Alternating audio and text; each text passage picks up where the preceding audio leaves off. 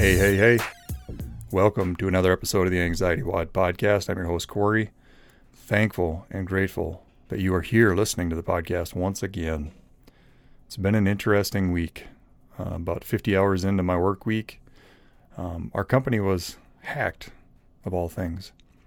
Got a call on Sunday and asked how soon I could come in, which, it's a holiday weekend, and I was hanging out with some friends, and I was like, I'll text you when I'm leaving. And so I got the word of what was going on. And so we started working Sunday night and have been working early and late this whole week.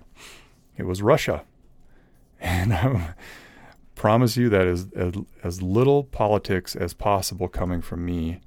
But that's who it was. So I guess my first advice for you guys is make sure you have good passwords and your data is protected. It is a huge task to bring a company of about 1,200 people back online, and I only have a small part of it. I'm not even in IT. I help out from time to time. I was able to learn when I lived in Iowa over the phone to restore our location's internet access, and so they would get me on the phone and kind of teach me what to do. And I'm someone who has never had a computer class. I had keyboarding in, I think, like 7th grade. And that's realistically the only computer class I've ever had, which will date me because now it's pretty required to have computer classes. I think I got my first email when I was 20 years old in college. And again, dated me. I'm old. So I've kind of learned through trial and error, but this is one of those things that, you call in the cavalry. Whoever's got the ability to help out, helps out. And it's my way to, it's long nights and early mornings, and, it's very little stress for me, I would say. That might not be the word. It took very little thought when I got the call to come in. I was like, oh yeah, I'll come help out. Because the company I work for was there for me when I needed it. When I've had surgeries or I've been struggling in my life, they were accommodating and they allowed me to recover and work from home with my surgeries and just whatever I needed. They'd set me up with a desk and tech and, monitors, computers, whatever. And so this is very easy for me to say, hey, yep, I'll come in. It was Sunday and we were hanging out with friends and I got the call and I'm like, sure, I'll be there as soon as I can. So make sure there's a couple of things you can do with your phone is, there's apps like LastPass and 1Password that can generate encrypted passwords for you and store your passwords. And those two apps each only take 1Password. I highly recommend upping your game on your passwords for anything that you have that goes online. It is such a big thing when you do get hacked. So I won't go too much farther down that because that's been my life for the last umpteen hours and days and whatever. But what we're going to do for the podcast today, I'm going to continue revisiting some questions from the previous season. And I maybe will talk a little bit more about why the name change went right back to the Anxiety WOD podcast. Actually, I'll just fill you in now. I can't really share why, but I had planned on doing uplifted training, uplifted coaching, and uplifted nutrition. Something popped up that kind of changed the course of that plan for myself that I'll be able to share with you here in the next few weeks. And it's pretty big. It's pretty exciting. Those of you that are in the space that this involves will understand once I'm able to share. And it's something that I didn't expect, but it's something that I look at as a reward for putting in hard work. And so I'm pretty excited about it. And it's pretty huge for myself and the people that will be able to benefit from the situation. And so I'll leave it at that. And so I went right back to the Anxiety WOD podcast, being that it's a niche, being that it's easily recognizable and easy to find on all of the podcast platforms. I'm still going to create these podcasts and stay on my mission of helping as many people as I can with anxiety, being that I was able to get out of the fog of war for my anxiety. And that is the mission, trying to help people, trying to help you heal, and trying to help as much as possible. And I've said it again, again and again on the podcast. I remember the exact night that I was actually in the bathtub with Epsom salts and candles and my music, trying to mitigate a panic attack. And I was like, if I ever am able to take care of this and manage this, I will help as many people as possible. And looking back, that was kind of the shift in my mindset, that if this, then this. But it wasn't if you take away my anxiety. It was if I can figure out how to manage my anxiety, I will pay it forward. The thing with anxiety is we tend to want it to just go away from external situations. Like, I wish that this wouldn't make me so afraid, versus if we would just, and this goes back to the episode where I was my top 5 things I wish I would have known, is that I had so much power in the situation, even though I didn't believe it. We don't believe that we can change. We don't believe that we can do anything about it. We believe that these things are actually happening to us. And that is very real. The fear that we feel is very real. We are also so much more powerful than we give ourselves credit for. And that's in everything in life. We have a lot of power. And the power is hijacking our habits. It's hijacking our thoughts. And they go hand in hand. The anxiety loop is a habit. Now, it's not a great habit. It's like, we know that, and when the worst thing people can tell us is, why don't you just stop worrying? We're like, yeah, I know. Thanks for not helping. Right? And people that have anxiety understand what I'm talking about. But we can change it. I know it's probably, if you're struggling right now, it's probably hard to believe. Like, you're like, no, I can't stop it.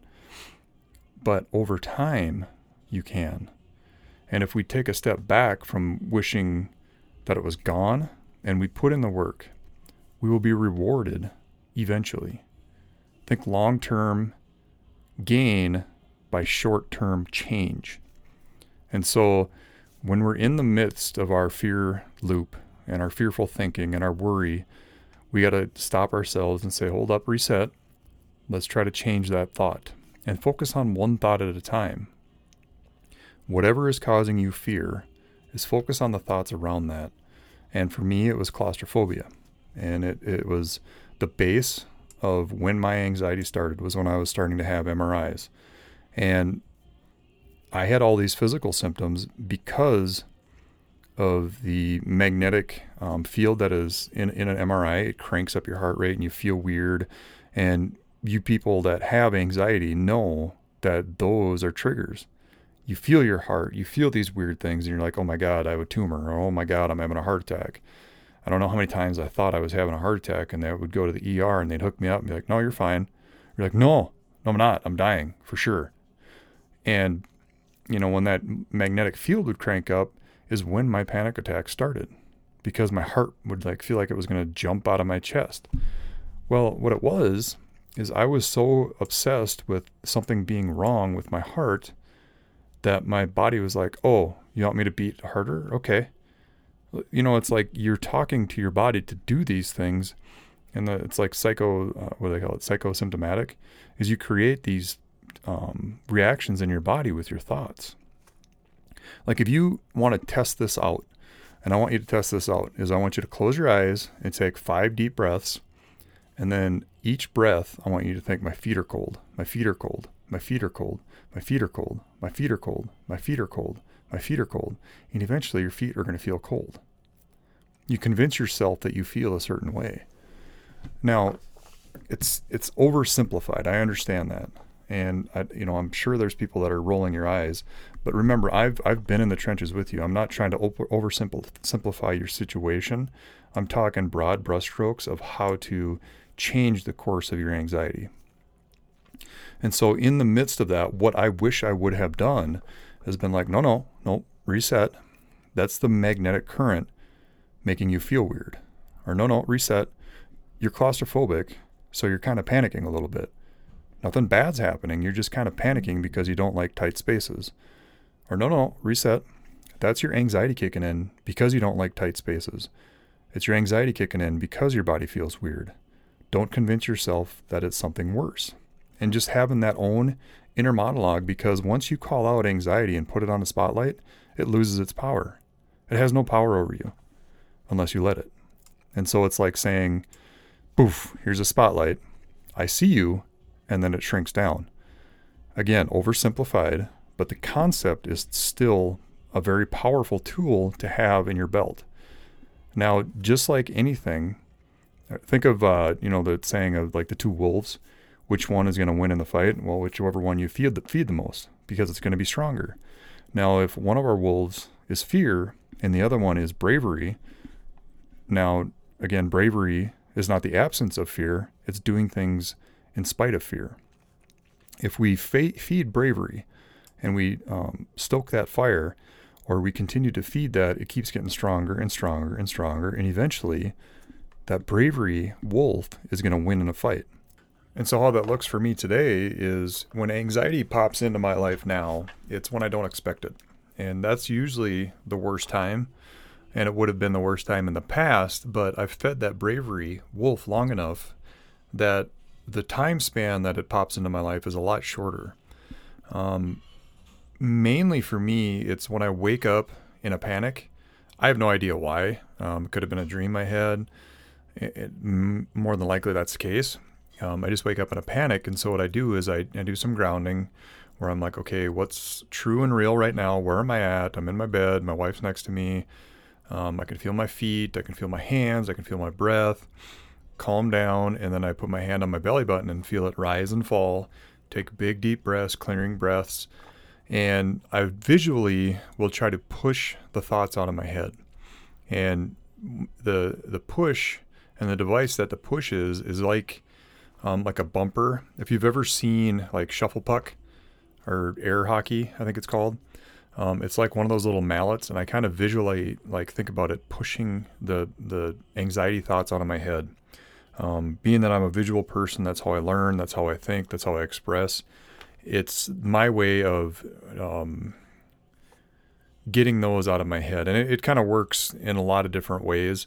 I've taught people how to, when they take a big, deep inhale, that air is going in and collecting, is collecting anxious thoughts. And as you exhale, those anxious thoughts are attached to that air and blown out of your body. And so there's so many different ways to visually think about getting that out of your mind. And what it is you have to do those things often as you would having your fearful thoughts or your worrisome thoughts. And so you create this balance, and eventually you get to a point where the positive or the removal of those worrisome thoughts becomes a bigger habit than the fearful thoughts. And I posted this on my Instagram the other day, that a really good book that makes a lot of sense on how I coach people through anxiety is called Atomic Habits. And it explains how so many things in our life become out of sight, out of mind, just because it becomes so much of a habit.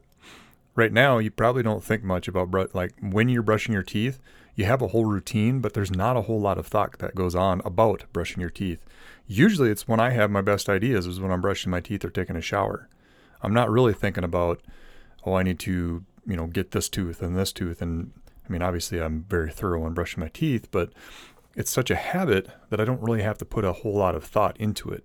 I've done it so much that it's just part of my brain. It's just like I can get that done without really thinking about it. That's how our brains work. We like simplicity. We like habit, because if we tax our brain doesn't like that.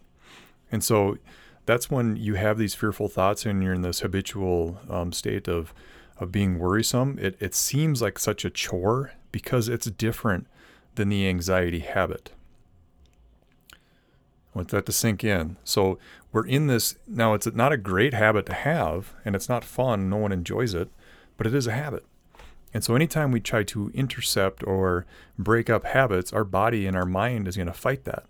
That's like if you haven't worked out for a while, you go try to work out, it's like it takes everything in you to actually first want to do it, and then second, to make it through it. Because we're in this habit of not working out, or we're in this habit of, sitting on the couch watching movies, and then we get to the gym.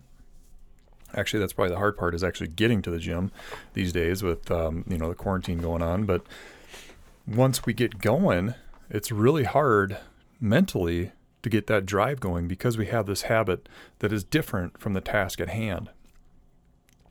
And so when we try to break up our anxiety, that's why it gets so hard. That's why it's hard to quit smoking for some people. That's why it's hard to change your nutrition. That's why it's hard to change the habit of worrisome thinking. And I'm no different than any of you. I was just a person that had really, really bad anxiety, but I went on a tear of gathering information, and I hijacked my mind. And I took it over because I was tired of being anxious all the time. And so with more knowledge, I became more powerful internally. And I can kind of tell when these situations are going to come up. And so that's where I kind of interject into my thinking and be like, no, relax. Or no, hold up. Let's reframe this. Or no, that's not really what's going on. Or no, you're fine. You just had a checkup like a month ago. Or no, maybe it's not anything as bad as you think. Or, I'm so sorry that I feel like I'm oversimplifying it and I'm downplaying it, but really it's just that. It's like your brain likes habit. It wants to not be used. And we get in that habit state of thinking. And I'm trying to think of a way to explain. So let's think about, each and every one of you can probably write down on a piece of paper of how your anxiety proceeds to the point that it's really, really bad. You kind of know the steps in the process, right? Like, okay, I think about this, and then I feel this, and then I feel this, and then it keeps ramping up, then it keeps ramping up, and then I'm here. That's a habit, right? It's like anything in life, there's a step by step. And so all you need to do is interject into those steps and try something new often enough that when that interjection becomes part of the habit. I talk about it like this a little bit with people that I work with on nutrition, is that you are driving the car. I can tell you the road to take, and I can tell you how to get back onto that road if you take an off-ramp. What we do with anxiety is we take a lot of off-ramps. And usually when we're traveling on the path that we want to go down for life, there's a certain off-ramp that we take that takes us on this crazy adventure, where all of a sudden the road's gone, or it's washed out, or, there's the road is closed, and all of a sudden we're in the woods and there's a guy with a chainsaw chasing us. But the thing about it is, you can train yourself to get back onto the road that you need to take to get to your goal. You can train yourself to do that. And what happens is that we are so used to taking the same route that anytime we try to steer away from that route, our body's like, whoa, you're going to make me work? What's up with that? That's why it's hard. And I'll really let that sink in. Our bodies and our minds don't like to work very hard, so they love creating these habits. And so for us, we need to create new ones. And that's the beauty and the power that I was talking about that I wish I would have known. If I started way back when having new habits, my life would have been a lot different. Now, my life is very, very good, and I love the way it is right now. I have no regrets. I've become a very strong and confident person, which I wasn't for a while because I've had to go through these struggles. But if I can share this advice with you, that's going to save you some time, it's going to save you some pain, and it's going to help you heal faster. That is my main advice for you, is know you are powerful, because each and every one of us are the creators of our thoughts. And since that is true, we can create whatever thought we want. And the more often we create the thoughts that we want, they become a habit. And so, beliefs are just thoughts that are thought often enough, habitually, to become a belief. If you told yourself 1,000,000 times a day that you were a lemon, in about 2 or 3 weeks, you're going to believe that you're actually a lemon. That's how your brain works. It's open to suggestion. It likes habit, and it's going to believe what you tell it. Again, oversimplified, and it takes a lot of hard work and consistency, but it can be done. I want you to leave this podcast today with some hope, knowing how powerful you are. You may not feel like it. And there's days that you just want to give up, but don't give up. You can do it. I am proof of that. Let me know if you have any more questions about the habit of thought. It's a concept and something that I'm working on. I'm trying to articulate it a little bit better as it applies to mental health. It's very simple when you look at task-based goals, like nutrition, you want to lose weight. Like exercise, you want to get fit so you can do more with your body. You can play with your kids. You can not, die when you're shoveling snow. And, your mental health is not something that is as tangible as that. So the outcome and the target isn't as easy. Like, how do you measure the state of your mental health? Well, for me, one metric is how easily I can come up with a gratitude list. And that's why I always suggest that you start doing gratitude lists. If you struggle, then my focus is on the wrong things. So if I struggle, my focus is on the wrong things, not if you struggle. And so each individual needs to create a gratitude list. So the more that you have, or more that you acknowledge that you are thankful for, the more things you are actually going to see to be thankful for, right? Focus creates reality. And so that's one metric that I have. But, it's like, where are my thoughts? What am I grateful for? And this is why I do my morning routine. It's like, where are my values? Am I hitting things in my life that are staying within the boundaries of my values? Am I doing the things that are within the boundaries of my beliefs?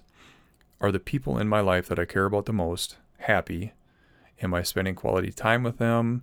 And so those secondary things I'm talking about, quality time, am I taking care of my body, my mental health? Those are equated to my values. And so that's how I score that. But you get to create your own metrics, right? My happiness has really nothing to do with how happy the other people are in my life. Now, am I doing things to create happiness for them? That is something I care about. But like my happiness versus my wife's happiness, I don't say if she's at a 9 and I'm at an 8, I wish I was like her. Because that's on me. Happiness is a choice. And the choice is, what are my thoughts? What is my focus? Because if you are alive, no matter what your situation, you can be happy if you so choose. Great book for this is Viktor Frankl, Man's Search for Meaning. That's what it is. And, he is someone that was in concentration camps. And he wrote a book about happiness coming out of concentration camps. It's a very good book. It's a very good book on getting perspective. Because no matter how bad your life is, there is something to be happy about. If you're alive, if you're breathing, if you have shelter, if you have food, there's 4 things right there. Now, it may not be wonderful and amazing compared to what you see on TV or social media or the other people in your life, but it can be fantastic for you if you learn to be grateful for it. And if you do gratitude on a loop, it becomes a habit, and then you are grateful on a loop. And so moving on to exercise and fitness and nutrition. The one thing that I've noticed is that people always struggle on the weekends. Well, what happens on the weekend? We want to cut loose. We want to have a good time. And I'm guilty of this too. I'm not judging anyone by any stretch of the imagination.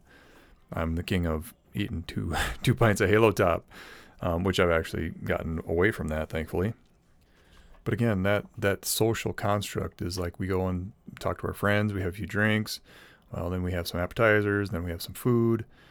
But does that fall in line with your goals? For me, it doesn't. I for many reasons, I quit drinking, but like going out and eating appetizers and drinking beer and all that stuff, it just doesn't fall in line with what my values are. And so being someone that has fallen so far away at one point from who I was as a person and my own personal values, sticking to that is very important to me.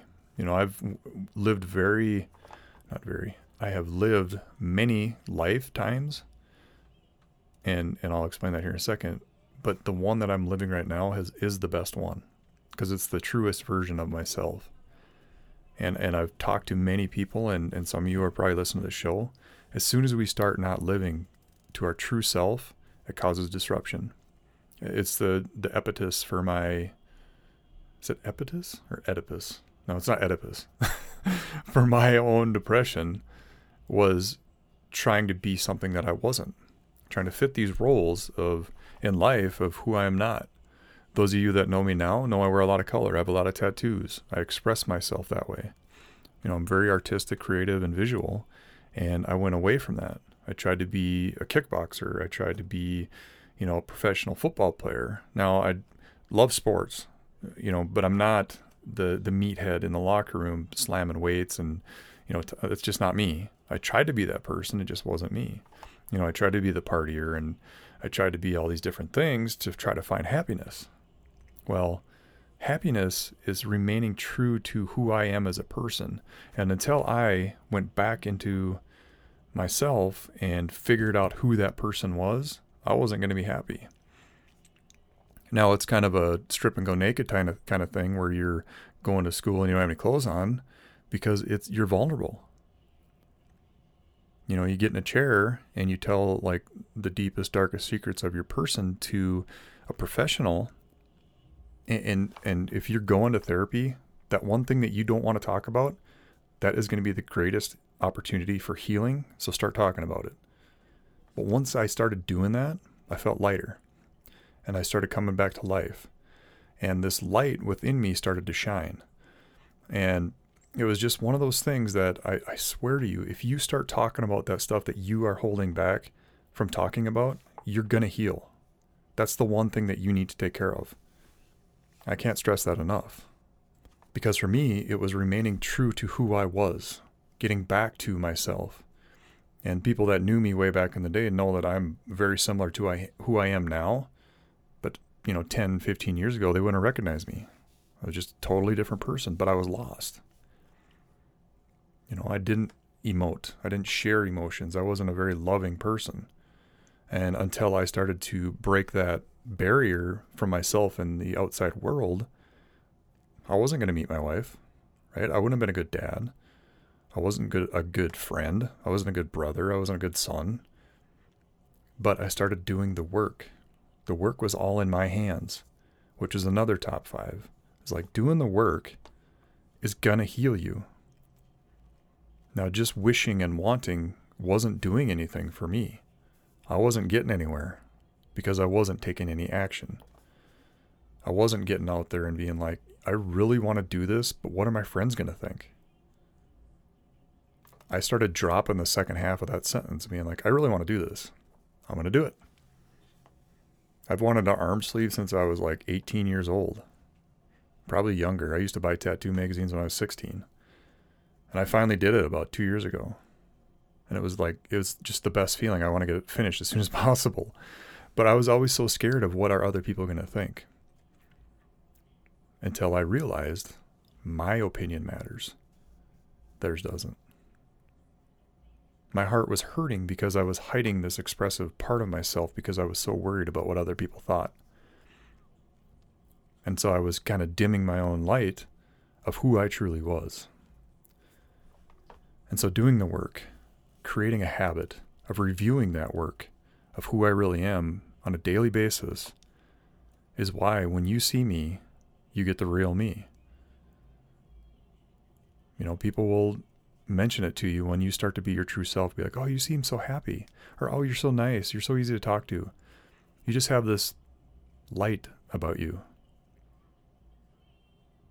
And my wish for you, and if you have any questions, my wish for you is that you start doing that work. Start writing down on paper the things you like. Start writing down on paper the skills that you're good at. Start writing down on paper what you believe to be true. Start writing down on paper the things that you value. Start writing down on paper the things that you have some expertise in. I always say to be wary of people that call themselves experts, but write down some stuff that you have some expertise in. You don't have to show it to anybody.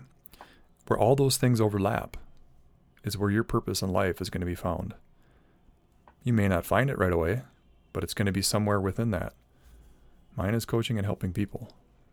I know what it's like to hurt.